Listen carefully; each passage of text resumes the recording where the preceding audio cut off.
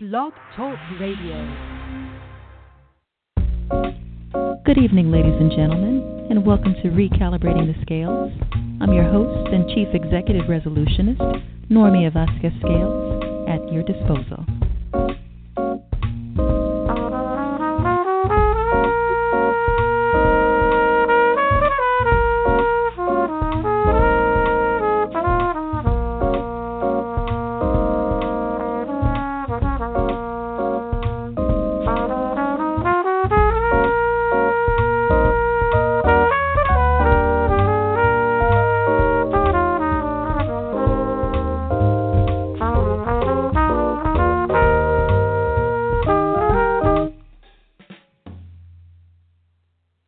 Tonight's episode, Community Showdowns, Erosion Sparked Within the African American Village.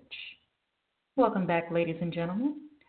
This morning, I just so happened to stumble upon a post from my first cousin, Richard Rhodes, don't kill me, RJ, a.k.a. RJ. He is the CEO of Get Current Electrical Services. As most of you know, I'm most frequently intentionally offline, so this was a rarity. Nevertheless, I felt inclined to reach out to RJ, thereby inviting him to speak upon the sore subject in which he commented on, none other than the aforementioned topic of economic decay within the African American community in particular. This response solicited, essentially, a three-way conversation with my brother, Norman Scales Jr., and I, followed by a subsequent three-way conversation with Carlos, my significant other. Hence, this episode is a family affair, ladies and gentlemen. Different kind of episode. We're changing the tone and the platform quite a bit. Carlos, mi amorcito, in the event that you're not at liberty to physically join us over the airwaves tonight, please bear in mind that you're always with me in spirit. You're with us all tonight in spirit. Mi familia es tu familia. I digress. Needless to say, we canvass vast terrain. The three of us, the four of us, on the subject, which is pertaining to, among other subjects, I should say. In a nutshell, a few variables come to mind on the subject of the decline or the decay of the social and economic climate or community, African American community, that is. But as I mentioned, there are a few variables that come to mind which contribute to this erosion or decline within my mind's eye, within this African American sector. In particular, this is not the only community in which you find that decline, but this is definitely one of the more prominent communities, as we well know.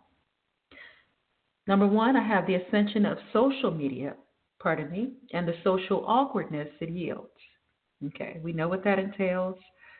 Simply stated, as we piggybacking off of our prior conversation, Norman and RJ, prior to me bringing you all on the line, we'd spoken about communication, which is hardwired component of my DNA nevertheless.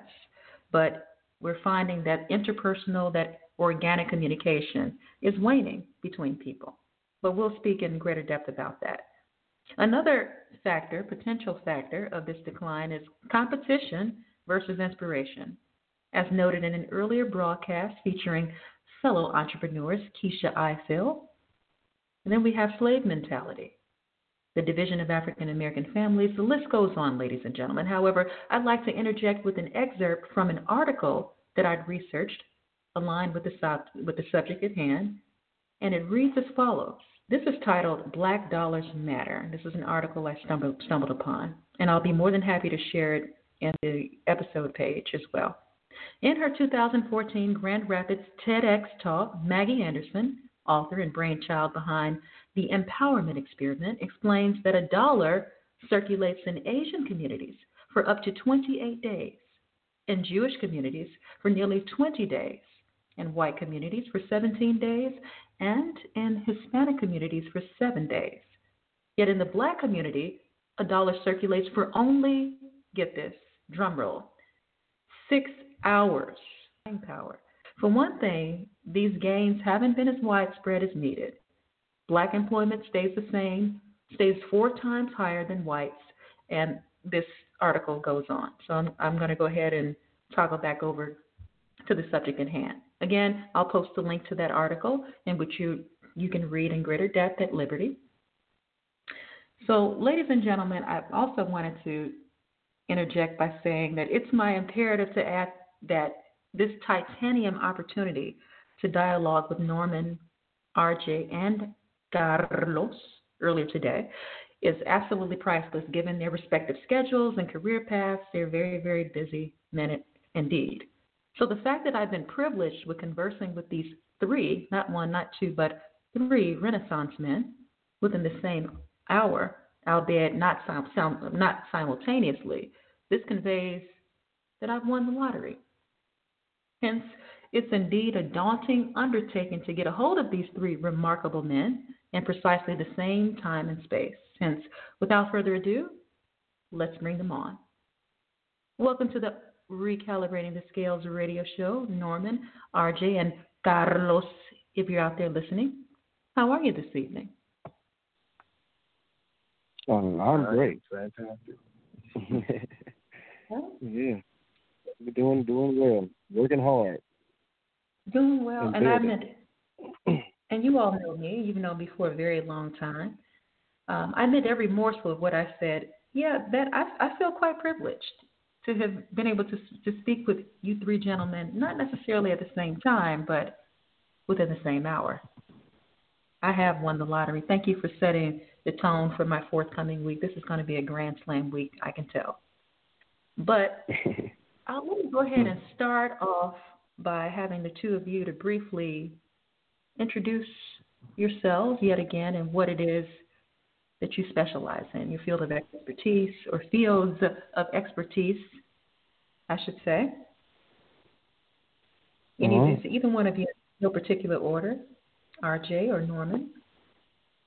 Norman, you go first. You can go. So I am currently in education. I work as an academic advisor with City Colleges of Chicago. I'm married with a child, 3-year-old girl, and my wife and I operate business together. Well, technically a couple of businesses together. We have a clothing line for tall women, a high-end clothing line for tall women called Model Atelier, and also have the second clothing line, which is for everyone, and it was specifically designed to empower you. So portions of all of our proceeds from that clothing line, which is called Confidence Apparel, goes back towards our scholarship and educational initiatives, as well as going into some of our partnership arrangements that we have to do some of the other initiatives, activations that we have going on. Outside of that, very into sports. So if I throw in some extra sports references, that's where that comes from. Very family-oriented, as you can see. We try to keep in close contact with as much as possible with the busy schedules of all of us. But yeah, I guess that's the gist of it. All right. Well, my name's RJ. Well, my name's actually Richard Rose, but a lot of my close friends and some of my family call me RJ, but most of my family know me as Richard. But I'm an electrical contractor. I've been an electrician for about 9 years now. So just started out my business last year, going out on my own as an electrical contractor, Get Current Electrical Services. And we do everything from residential, commercial, to industrial. So, and that's the gist. Well, I'm married with kids too. I'm married and have 4 kids. So, I'm a lucky man. It's a gift and a curse. So that's it. Indeed, you both are. Gift void of the curse. But go ahead. You know it. Mm-hmm. So yeah. So getting into like what you were saying about the declining community. Mm-hmm. Yeah, actually, I'd like to pose a question. Let me pose that initial question, if I might add. Go ahead. Do you believe and this is for both of you, again, no particular order, that the African American community rests at the threshold of extinction, of social and or economical extinction. And if you could expound upon that. Do you think that it's becoming an endangered species, for lack of a better phrase? No. Okay. I would, no. Socially, I think African Americans have as much power as they've always had. Economically, once again, we also have a lot of power because of the amount of funds we put back into the market and our willingness for the economy, just not necessarily for the growth of ourselves. But we are in the market and we are socially relevant. And the best way I can kind of talk about social relevance would be music. Like everything is pretty much influenced by music, at least within our culture. Like a lot of the things we do, the way we dress, the way we act, the way we speak is largely influenced by music. And music is driven even from its origins and roots from African Americans. So it would be hard, for us to ever be extinct socially. I know where you're going with that, but I think that, like the music, I think they're taking advantage of that, because they know we're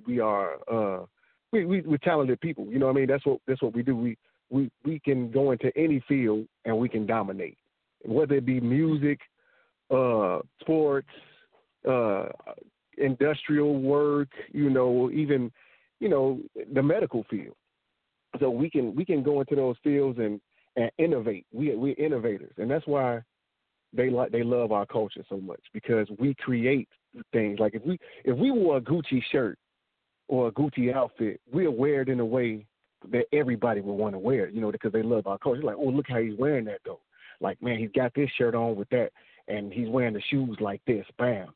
So they look at our culture and like, oh man, look at the way they move, the way they walk, the way they talk. They want to sing, dress, all that stuff. So I think they're taking advantage of that, and in that way, I think we are giving away too much, and almost by not sharing with each other too. You know what I mean? Like, I think that's the way that we're kind of declining. So yeah, so I agree. I agree with everything you just said, and my whole point was that we are still socially relevant in the fact that we have so much social power, and that we are still economically relevant in the point that we have so much economic power within the market. So it would be hard for us to be extinct in that way because of the amount of power we have. Although misguided power, like as you mentioned earlier, economically our money doesn't go back into our communities, it goes elsewhere. Even with the music, even though we have that social influence, are we influencing society towards the better is the question. And, to your point, Richard, we had the going back as far as Run DMC and how many people were walking around wearing Kangos and Adidas outfits and shell toes. To move on to the next level, when Jay-Z mentioned that he wear button-ups now, and then everybody was wearing a big oversized button-up. And then going to the next level, when Lil Wayne was the most popular rapper, and everybody started wearing the pants that were extra tight and converting their braids to locks. I mean, we can mention the white tee period and white tees in the Air Force, stomping in the Air Force One period where everybody had on white tees and Air Force Ones. The influence is there. The power is there. It's just misguided. Now, unfortunately, it's guiding youth towards drug usage. So that's the new thing. That's the new trend in music is drug usage. And that's the manipulation I was talking about. Because they take the culture and everything that's good in it. They flip it and they want people to try to live that life that they see on TV when it's not even realistic.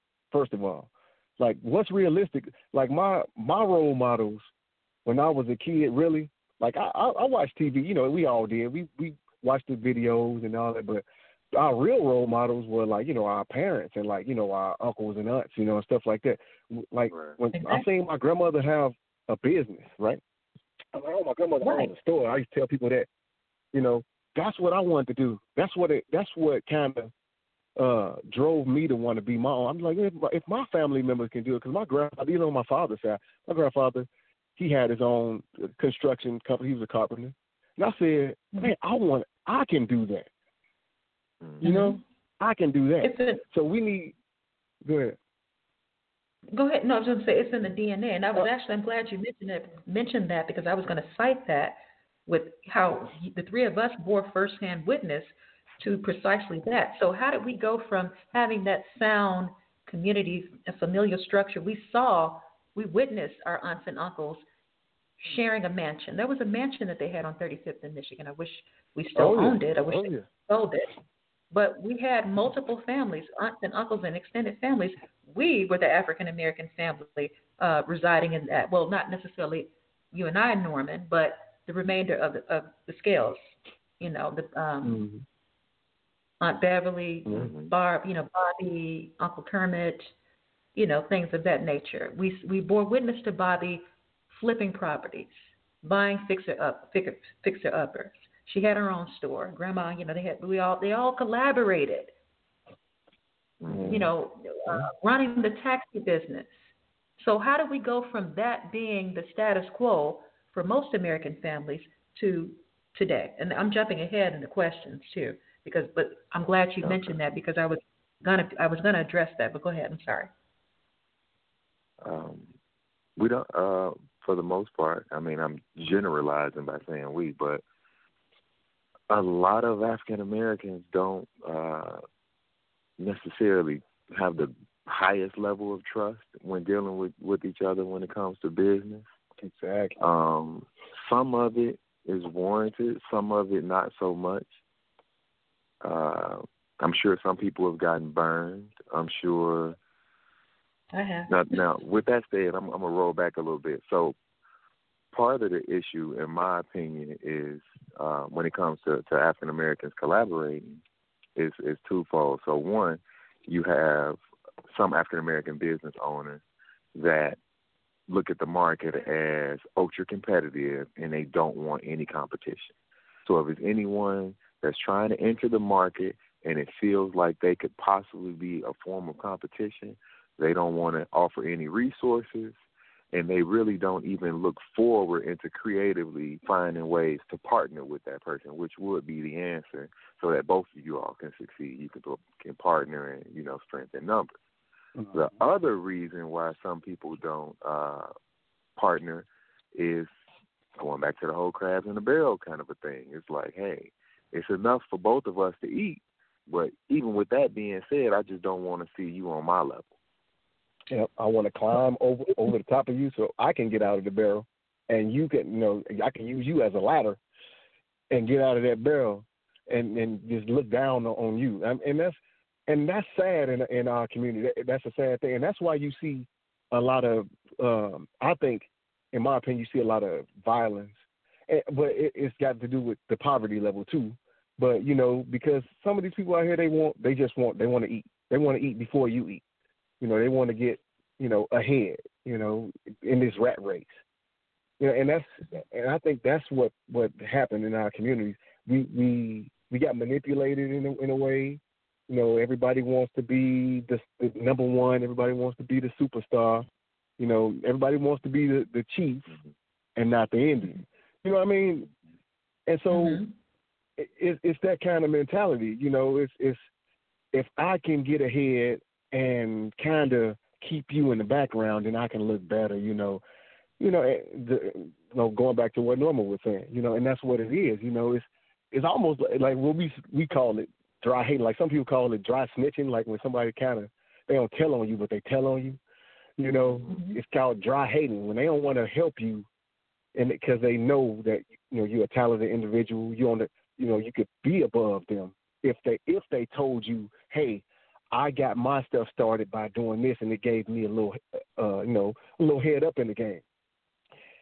They wouldn't do that for everybody because they know that certain people would exceed, their level, So, I mean, I've been through that, So it's a tough life, and I believe social media has a lot to do with a lot of things that's going on nowadays. Like, so especially with the kids too.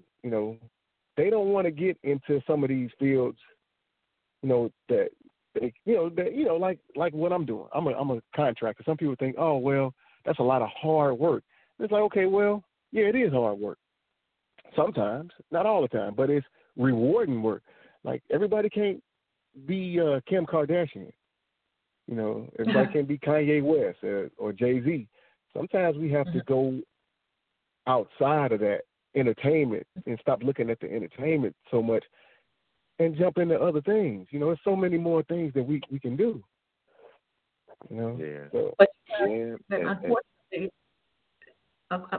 and this is going to set, you're inspiring another episode. Perhaps I'm going to roll that out as the next episode. Actually, my behind the team member has implored me to speak on 5-dimensional thinking. If we all adopted that 5-dimensional thinking as what I advocate on this platform, and people, which I deem myself to be one of those, if people would view things instead of looking in terms of lack and scarcity and not enough, that did come up in conversation, Norman, myself, and Carlos earlier. There's more than enough to go around. It's a fallacy. That is a lie. That we're living in lack and scarcity. That there's not enough resources and not enough revenue and not enough this, that, and the list goes on. There's plenty. Oh, that's a lie. It just calls for a shift in mindset, and everyone essentially everyone can succeed because we don't all want the same things. I don't want to become the next Beyonce or Jay-Z. I want to work within my skill set, within my craft. I enjoy recruiting. I enjoy writing and drawing people together, interconnecting. So I prefer that. I like being that behind the scenes fuel. But anyway, I want to flip that over to you guys. I want to say one more thing. Jumping back to something that Norma was saying, and about, the community, basically. When we got all of these, different ethnicities that open up shop in our neighborhood, in black neighborhood, predominantly black neighborhoods. And, like the Asian, they have maybe the nail shops, and then they'll have the hair, where they're selling the hair and all, the cosmetic shops and all that stuff where they're selling all the cosmetics and all that. And, you have some of the Arabs and, Israelis, they open up little stores, even liquor stores and all that stuff in our neighborhood. And then they don't shop with us, though.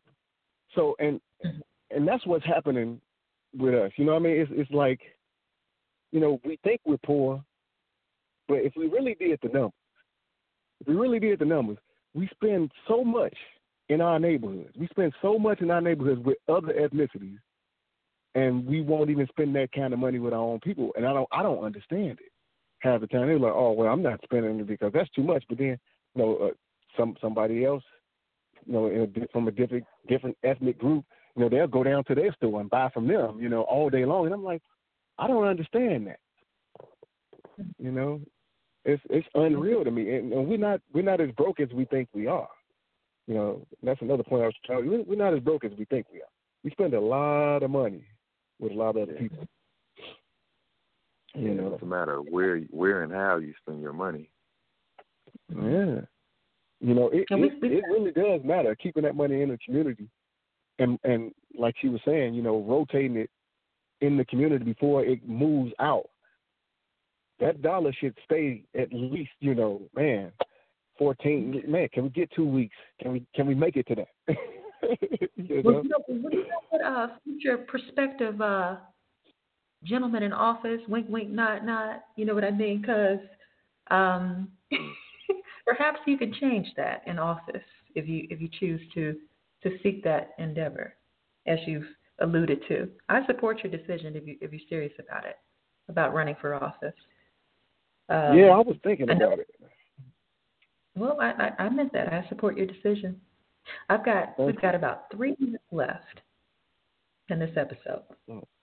In that remaining 3 minutes, what do you think that entrepreneurial and social camaraderie can be restored and sustained to yield a healthy equilibrium? And since this episode is essentially about acquiring some sort of a balance or equilibrium, so how can we bring things back to center? We know what the shortcomings are. I think what would be needed is for some people with means to invest into African American businesses in targeted areas, specific areas, and try to centralize some of those businesses, similar to what happened back when we saw the Black Wall Street kind of situation. Centralize those businesses and invest in some of the best and brightest to put those businesses in these centralized areas so that African Americans can have a specific location that they know they can go and find businesses that are quality businesses and that were formed by African Americans, and you don't have to worry about, well, I thought that was a black business, but it wasn't, or maybe it was, maybe it is, maybe it isn't. Yeah, I think that we in the communities, we need to get to know each other better, and in that way, we won't be scared. You know, it's like, because it's like, you know, you walk down the street, you walk past one of your own. Like sometimes, you know, we kind of put our head down and won't even look at each other. You know, and sometimes won't even say hi. When you say hi to some, you know, to somebody that's black, you know, it's kind of like, man, what you looking at? You know, so I think we need to free ourselves from that mindset. We don't have to be afraid of each other. You know what I mean? You know what I mean? And that's the problem. Socially, we socially awkward with each other sometimes. So we have technology. We need to open up. And that's going to be a longer conversation. You know what? I see a part 2, perhaps a part 3 in my future, in my crystal ball. Hint, hint. If you all feel so inclined, I definitely would love to continue this conversation. Oh, but very quickly, about 30 seconds, how can our listeners contact or follow you in the future? Oh, so for me on Instagram is shop.confidence. That's Confidence Apparel. I mean, you can do a simple Google search. Google Confidence Apparel will come up. So that's for that. And Shop Model Atelier, www.shopmodelatelier is the other brand. Mm-hmm. How about you, Arjun? For me, you can reach me at my phone, or I do have kind of a site that I'm working on still. That is Get Current, INC/GCES. So you can, you know, that's my business, Get Current Electrical Services. Or you can reach me on Facebook, you know, or you got my number, Normia. That's awesome. You know, call me anytime. All right, stand by just a brief moment, guys. I would like to extend my utmost sincere gratitude to all Carlos in spirit for carving out the time and space to vent this evening. As always, I applaud my behind-the-scenes team, Bradley, and all of you magnifying listeners spanning the globe. We implore your continued listenership, so please bear in mind that this platform and radio movement rests upon your very broad shoulders. Happy birthday in advance. Norman and RJ, they share the same birthday. Great minds think alike. Or is it that they think for themselves? Until the next episode, this is Normia Vasquez-Scales, signing off.